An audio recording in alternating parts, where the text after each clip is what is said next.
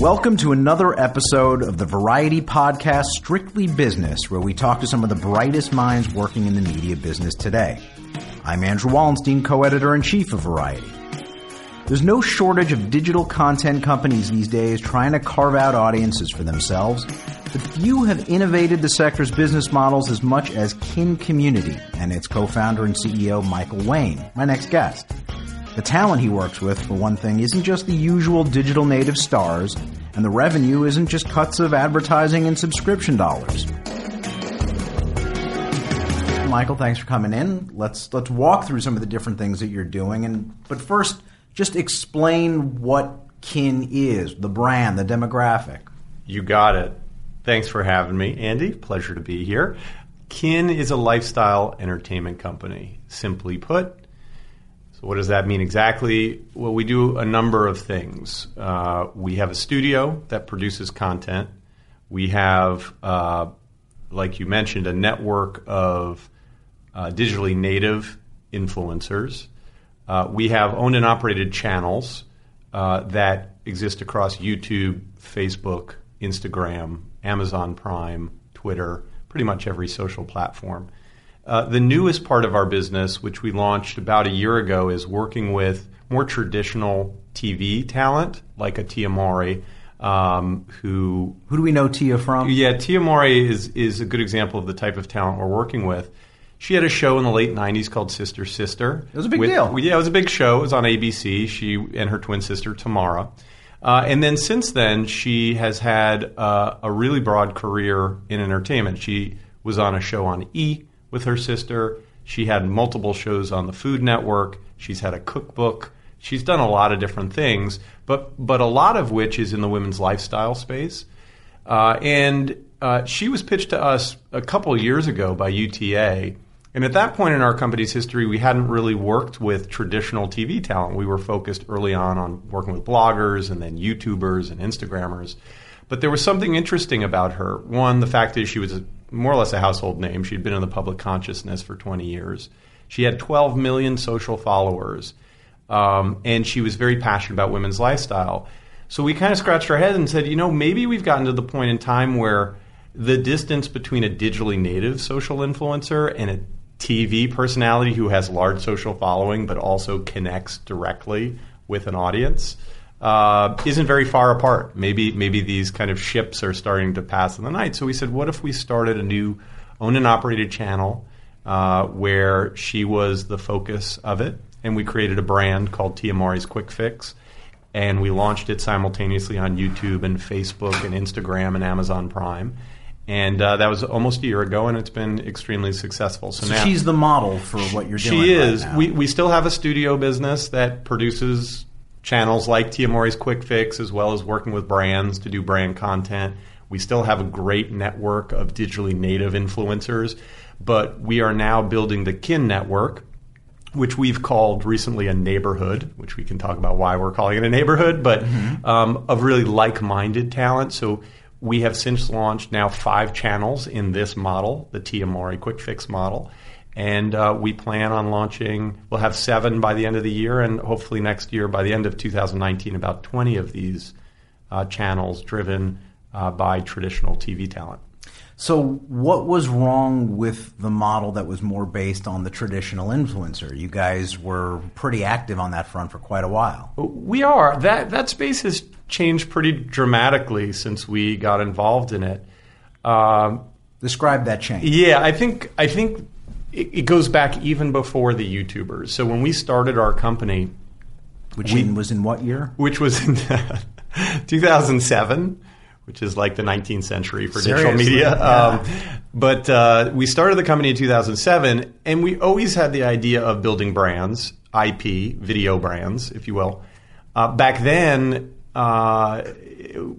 talent, we had this belief that we wanted to work with digitally native talent, but in 2007 that meant bloggers. This is really at the very beginning of YouTube in general, so the whole social influencer thing hadn't really started from a video standpoint, but bloggers were kind of the social influencer of that time. So we were doing video series working with bloggers, and we learned a lot back then. One, that blogging is very different than video. to, at the time, there weren't a lot of video platforms. In fact, at that time, YouTube was just doing user-generated content, so we didn't even really think of it as a video platform like we do today. We created websites so that people could come watch these video series in 2007, 2008, and that's really hard to get people to a website to watch video, let alone just get them to a website, period. Brands weren't quite ready to do all of that. But what we did learn back then was that when you have open platforms, that you can very quickly commoditize talent. So we were working with the best bloggers at the time, the best mom bloggers, the best food bloggers. But what we were seeing is that large blog networks were forming, and pretty much anyone who throw up a blog was part of a blog network. And that created a lot of problems because all of a sudden the ad dollars had to be spread around not hundreds of bloggers, but thousands, tens of thousands, millions of bloggers. It was hard to navigate. What are the good bloggers? What are the bad bloggers? It just got very crowded very quickly and very commoditized. And we were like, ooh, we don't want to do that. That's not interesting for us. So when YouTube started really getting behind their stars, their creators, we kind of realized, and actually Maker Studio and folks like that started aggregating tens of thousands of channels. We had some pause there because we had seen what it looked like in the blog space. Yeah. And so we said, hey, if we're going to curate a network, let's make sure it's the biggest and the best channels in our categories, which were food and home and DIY and style and beauty and things like that. So we only focused on about 100 YouTubers at the time. And for a few years, we were the place where brands would come to work with those influencers. But as you know, in fact, I wrote an op-ed piece or an opinion piece for Variety many years ago about the problems with the space. It got also very crowded very quickly. Lots of other, the market was flooded with YouTubers, agents, managers, MCNs, social influencer networks. I could go on and on. All started to figure out that there was a growing business here and they wanted to get in the middle of it. So we realized probably a few years ago that this was going to get pretty crowded pretty quickly, and realized that also at the end of the day we don't own our influencers' channels; they own it. Mm-hmm. So we're in a sense almost like a manager or an agent to them, and that's really never why we got in the business in the first place. We wanted to be a content business that owns IP and that builds video brands, and so it's still a part of our business, but it's not the growing and most valuable part of our business. I would say it is one of many parts of our business. So you're working with a higher level of talent. What kind of deals can you offer them? Because I would assume they've got options. It's a great question. So I think the interesting part of our model right now is that while digital influencers were building their brands, everyone started building their social as well. That you, me, Variety, a TV talent. And over the last 5 years, you've seen a lot of TV talent build social followings as big as a YouTuber or an Instagram who started as digital native, right? But there's a little bit difference to someone who's built the last 20 years or 10 years of their career being a TV star. One, they probably aren't likely to want to pick up their iPhone and start shooting videos every week and putting it on YouTube. That's probably not likely what they're going to want to do. They might not want to hire a whole production team also to come out every week and spend the money on doing a show. They want it probably to look really good. They've been on TV their whole career. They've gotten to a level of success. They probably want content that's going to look as good, if not better, than what they've been doing on TV. They also probably don't want to build a whole data and strategy team and become experts on how these platforms work day in and day out. So as we've talked to some of the more traditional talent, what we find is they've been successful on television. They've built large social followings. But then taking the next step into video isn't so easy. They're not just going to start from scratch like a YouTuber might have who made YouTube kind of their primary career, if you will. So we come in and we say, listen, we want to work with you creatively, but we have all the infrastructure. We have all the camera equipment. We have all the producers. We have all the editing facilities. We have a strategy and data team that's really, really smart about how you should think about your, a content brand with us. But ultimately, we're not there to create the only digital video opportunity for these stars. We believe we want to create a show with them, a series with them, not unlike they might go to a TV or a TV company, cable company, and create a show on cable. So we really focus on just what swim lane we think would be fun and profitable to build out with them.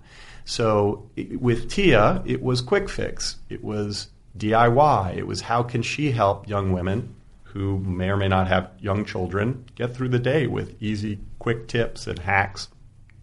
We have a show with Adrienne Bailon called All Things Adrienne, which is really focused on style and beauty.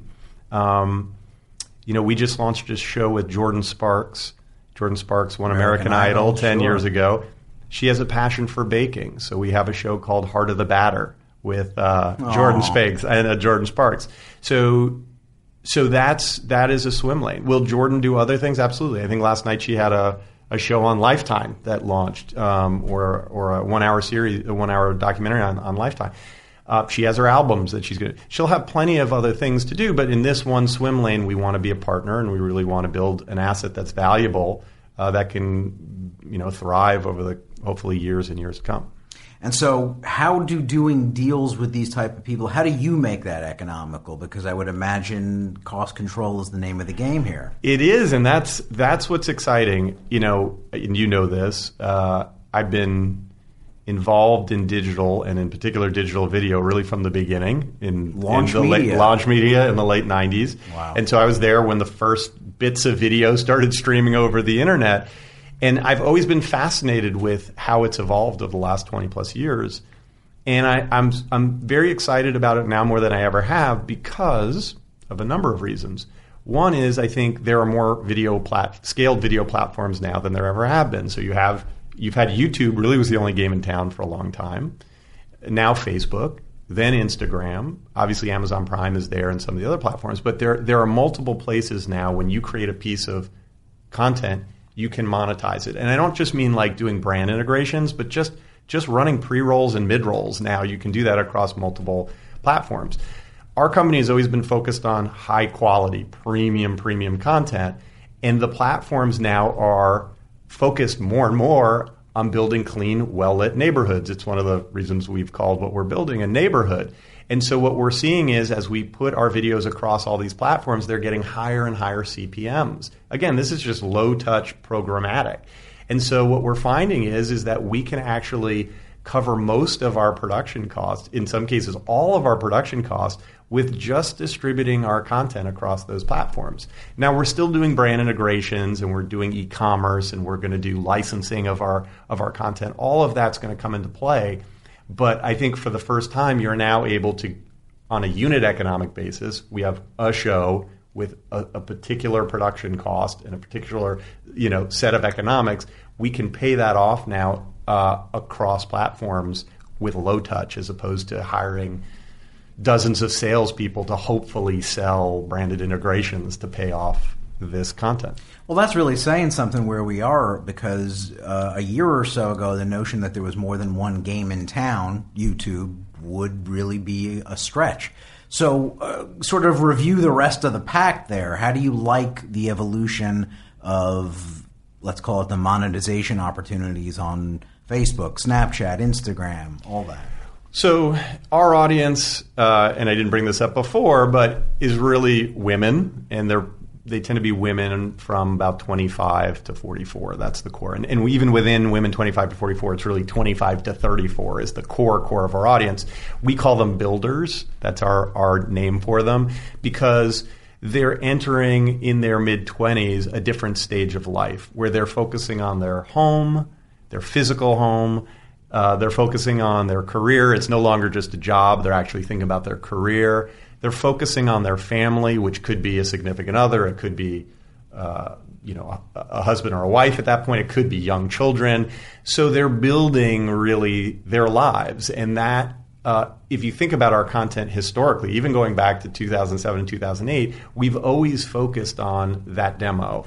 And our content is both entertaining, but also helpful and informational, and in some ways educational to those women going through those ages and stages. It's not surprising platforms like Facebook and Instagram lend themselves very, very well to our demographic. In fact, I think 10 years ago, or even 5 years ago on Facebook, when was it? In 2011, YouTube, as part of their first original funding program, when they funded their first channels, they actually partnered with us to start Kin as a brand, and they wanted to create a women's lifestyle brand on YouTube. But even in 2011, it was a little early. Like, YouTube as a platform still skews fairly young. I would say there's a much higher concentration on Facebook and Instagram of our audience than there is on YouTube, or at least primarily on YouTube, right? I think there are 2 billion people on YouTube, so they cover everyone, but really the heart of their audience tends to be pretty young, under 18. So when we launched Kin in 2011, it was slow growing as a channel. And it wasn't really till Facebook a couple of years ago, where we started to really focus on Facebook, that we started to see our audience scale. To answer your question specifically, though, YouTube's been in the game of selling mid-rolls and pre-rolls and working with content creators with brand integration for years. Facebook, it's fairly new. It's really, Facebook Watch is a year old. Selling pre-rolls and selling mid-rolls is probably about that long. I don't want to speak for Facebook. I don't know exactly how long, but it's fairly recently. Selling pre-rolls even more recently. So we're very bullish on Facebook, and we're excited. Instagram now has launched Instagram TV, and hopefully will monetize. But I think what we're seeing is growth on Facebook and Instagram, a faster growth, and even from a monetization, faster growth. But YouTube is a mature platform, and the way you monetize it is mature. So my instinct is that Facebook and Instagram will probably outpace YouTube as a monetization platform for us over the coming months and years.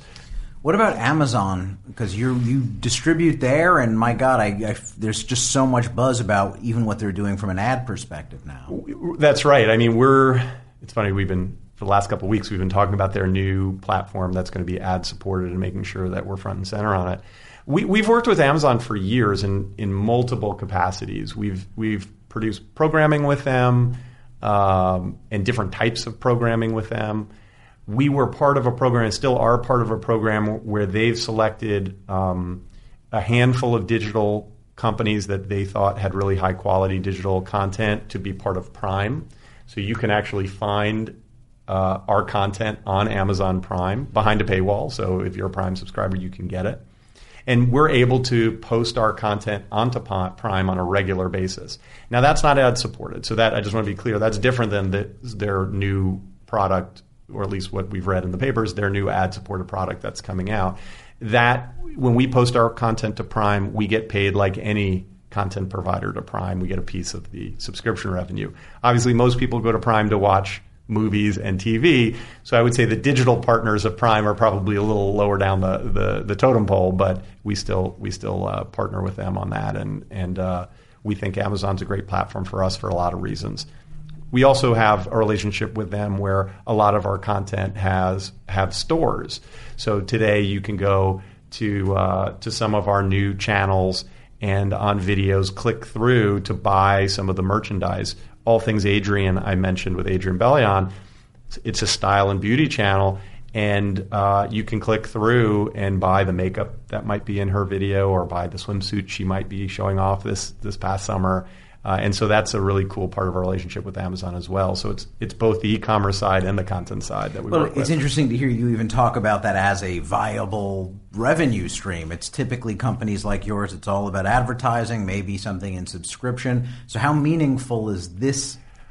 I think they're all meaningful. I think, getting back to my original point about where we are in kind of the video landscape, I think there's been, for the last few years, this this feeling like you need to have a very large ad sales team to sell big branded sponsorships or big brand content to get these video series made. I mean, the running joke at the New Fronts was you get presented with a lot of content, but like you'd never know what was going to get made or what wasn't going to get made because brands had to come in and subsidize that. And I think now what is really exciting is there is this sustainable, repeatable, and profitable model where low touch revenue can support high quality video. And so we talked about programmatic being one form of that. I think e-commerce is the other low-touch way of doing that, and we're doing that with Amazon across our channels. It's meaningful. It's not as meaningful, I'll be honest. It's not as meaningful yet as advertising, whether that's pre-roll, mid-roll, branded integration, but it's becoming more meaningful. I think where it gets really exciting for us is not just where we're linking to an Amazon or linking to another e-commerce platform, but where we're creating our own products around our channels. So I think that, to me, is where we get into licensing our brands, creating bespoke products around some of the brands we're building with our talent. I think that we haven't gotten there yet, so there's no imminent announcement there, but I think that's going into 2019 going to be a real focus for us.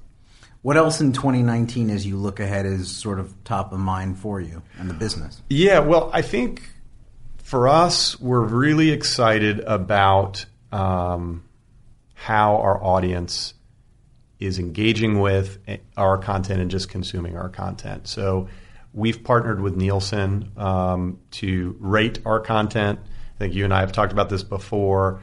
And we have found that on a regular basis, our shows, whether it's Tia Mowry Quick Fix or other shows, are getting cable-size audiences on a weekly basis. In fact, Tia Mowry's Quick Fix has multiple times been quite literally the number one cable show, even though it's not on cable, it's across digital platforms, in women 18 to 34 or in total viewership. So what we're excited about is now that we have 5 of these channels, going to 7 by the end of the year, going to 20 by the end of next year, we truly believe we're going to be able to compete on a cable network basis. We really think of ourselves as a next generation cable network. We're building a next generation cable network brand with Kin, and we will have audiences in the U.S. and without a question internationally bigger than cable audiences today on television. So to me, that's really the exciting thing going into next year, the promise of building the brand of Kin. Now, but when you are comparing to cable audiences, you are making a truly apple-to-apple comparison, because a lot of people have died on these shores who tried to make these comparisons. So I look forward to refining this. So Nielsen cannot today. They have something called DCR, digital content ratings, and they have TV ratings. And what we have done is tried as close as we can to compare the two. Some people have just said, oh, the digital content ratings and the TV ratings, you can compare apples to apples. We've actually tried to go much deeper than that. We've said, if we're going to get close to apples, then let's do not just live, let's do live plus 7. And not only live plus 7, but let's aggregate all the airings of the shows during that week. So, you might go to a cable network and they might have a show that they air 20 times in a week. Mm-hmm. So we're saying, okay, if you do live plus 7 plus an aggregation of all the airings during that week of a show and then compare it to our show, it's still not exactly apples to apples, but it's about as close to apples as you're going to get.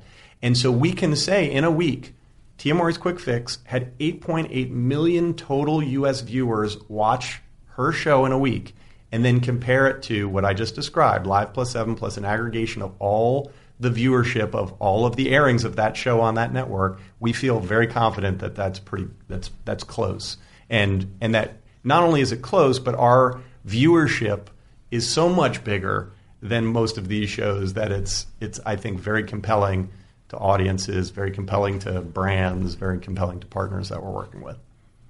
So you guys have been out there going back to your days when you were known as Decca for over a decade, and you've been an independent all the while, picking up rounds of funding here and there. The name of the game, though, in this sector, more and more people are talking about, though, is consolidation, that everything is going to have to come together to get scale. So where's your attitude there? Are you looking for the exits, or where is your head at right now? Well, I think my head is the same place it was 11 years ago, which is I am focused, and even before 11 years ago, because we've talked about it, I've been in the space for over 20 years. I've always been interested in how do you create value in the space and something sustainable. So, some entrepreneurs maybe look for opportunities, exploit it, and then let someone else worry about the value. I've always looked at what we are doing as a continuum. It's an evolution. People sometimes go, oh, you've pivoted from this to that. To me, I've always looked at everything we've done as just an evolution of the space. Now, clearly, we live in a time where FANG, Facebook, Apple, Netflix, Google, or Facebook.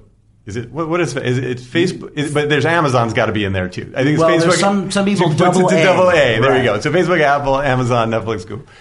It clearly rule the world. I mean, they're global platforms. They're technology companies fundamentally, and they've truly disrupted everything. Right. We're a small company, but we're very, very attuned to how these platforms work. And we have expertise and really super bright people internally who understand the ins and outs of how these platforms work. And so for us, we think that's super valuable. Being able to create a repeatable, scalable, profitable model around high-quality content with really, really talented people, we think is very, very valuable. So I guess, long story short, my feeling is that we continue to create value in the space, especially in a space where platforms need higher quality content. They need brand safe content. They need content partners who understand their platforms. Brands are looking for this in the marketplace. We're going to continue to grow. If we were to find partners or a partner who really believes in the long-term vision of Kin as a brand and as a value proposition in the marketplace, I think we would always be open to entertaining how do we partner to get there quicker, how do we partner to get there more efficiently or effectively or more powerfully. And along the way, we have partnered. We haven't been acquired. We haven't really talked to anyone about being acquired, but we have partnered with people who have invested in our company or who have been strategic partners who have helped us accelerate our business. So I guess at the end of the day, I don't really look at it as, oh, we're looking to go get acquired. I think we're out in the marketplace creating value. We're building a great brand. We have a great mission as a company. We have an awesome team who are building this brand. Is someone want to help us with that? Great. Like we're open to talking to them and seeing if there's a fit. We will see what 2019 brings. We'll see. Thanks for coming in, Mike. Thank you, Andrew. I appreciate it. This has been another episode of Strictly Business. Tune in next week for another helping of scintillating conversation with media movers and shakers. And please make sure you subscribe to the podcast to hear future episodes. Also, leave a review in Apple Podcasts. Let us know how we're doing.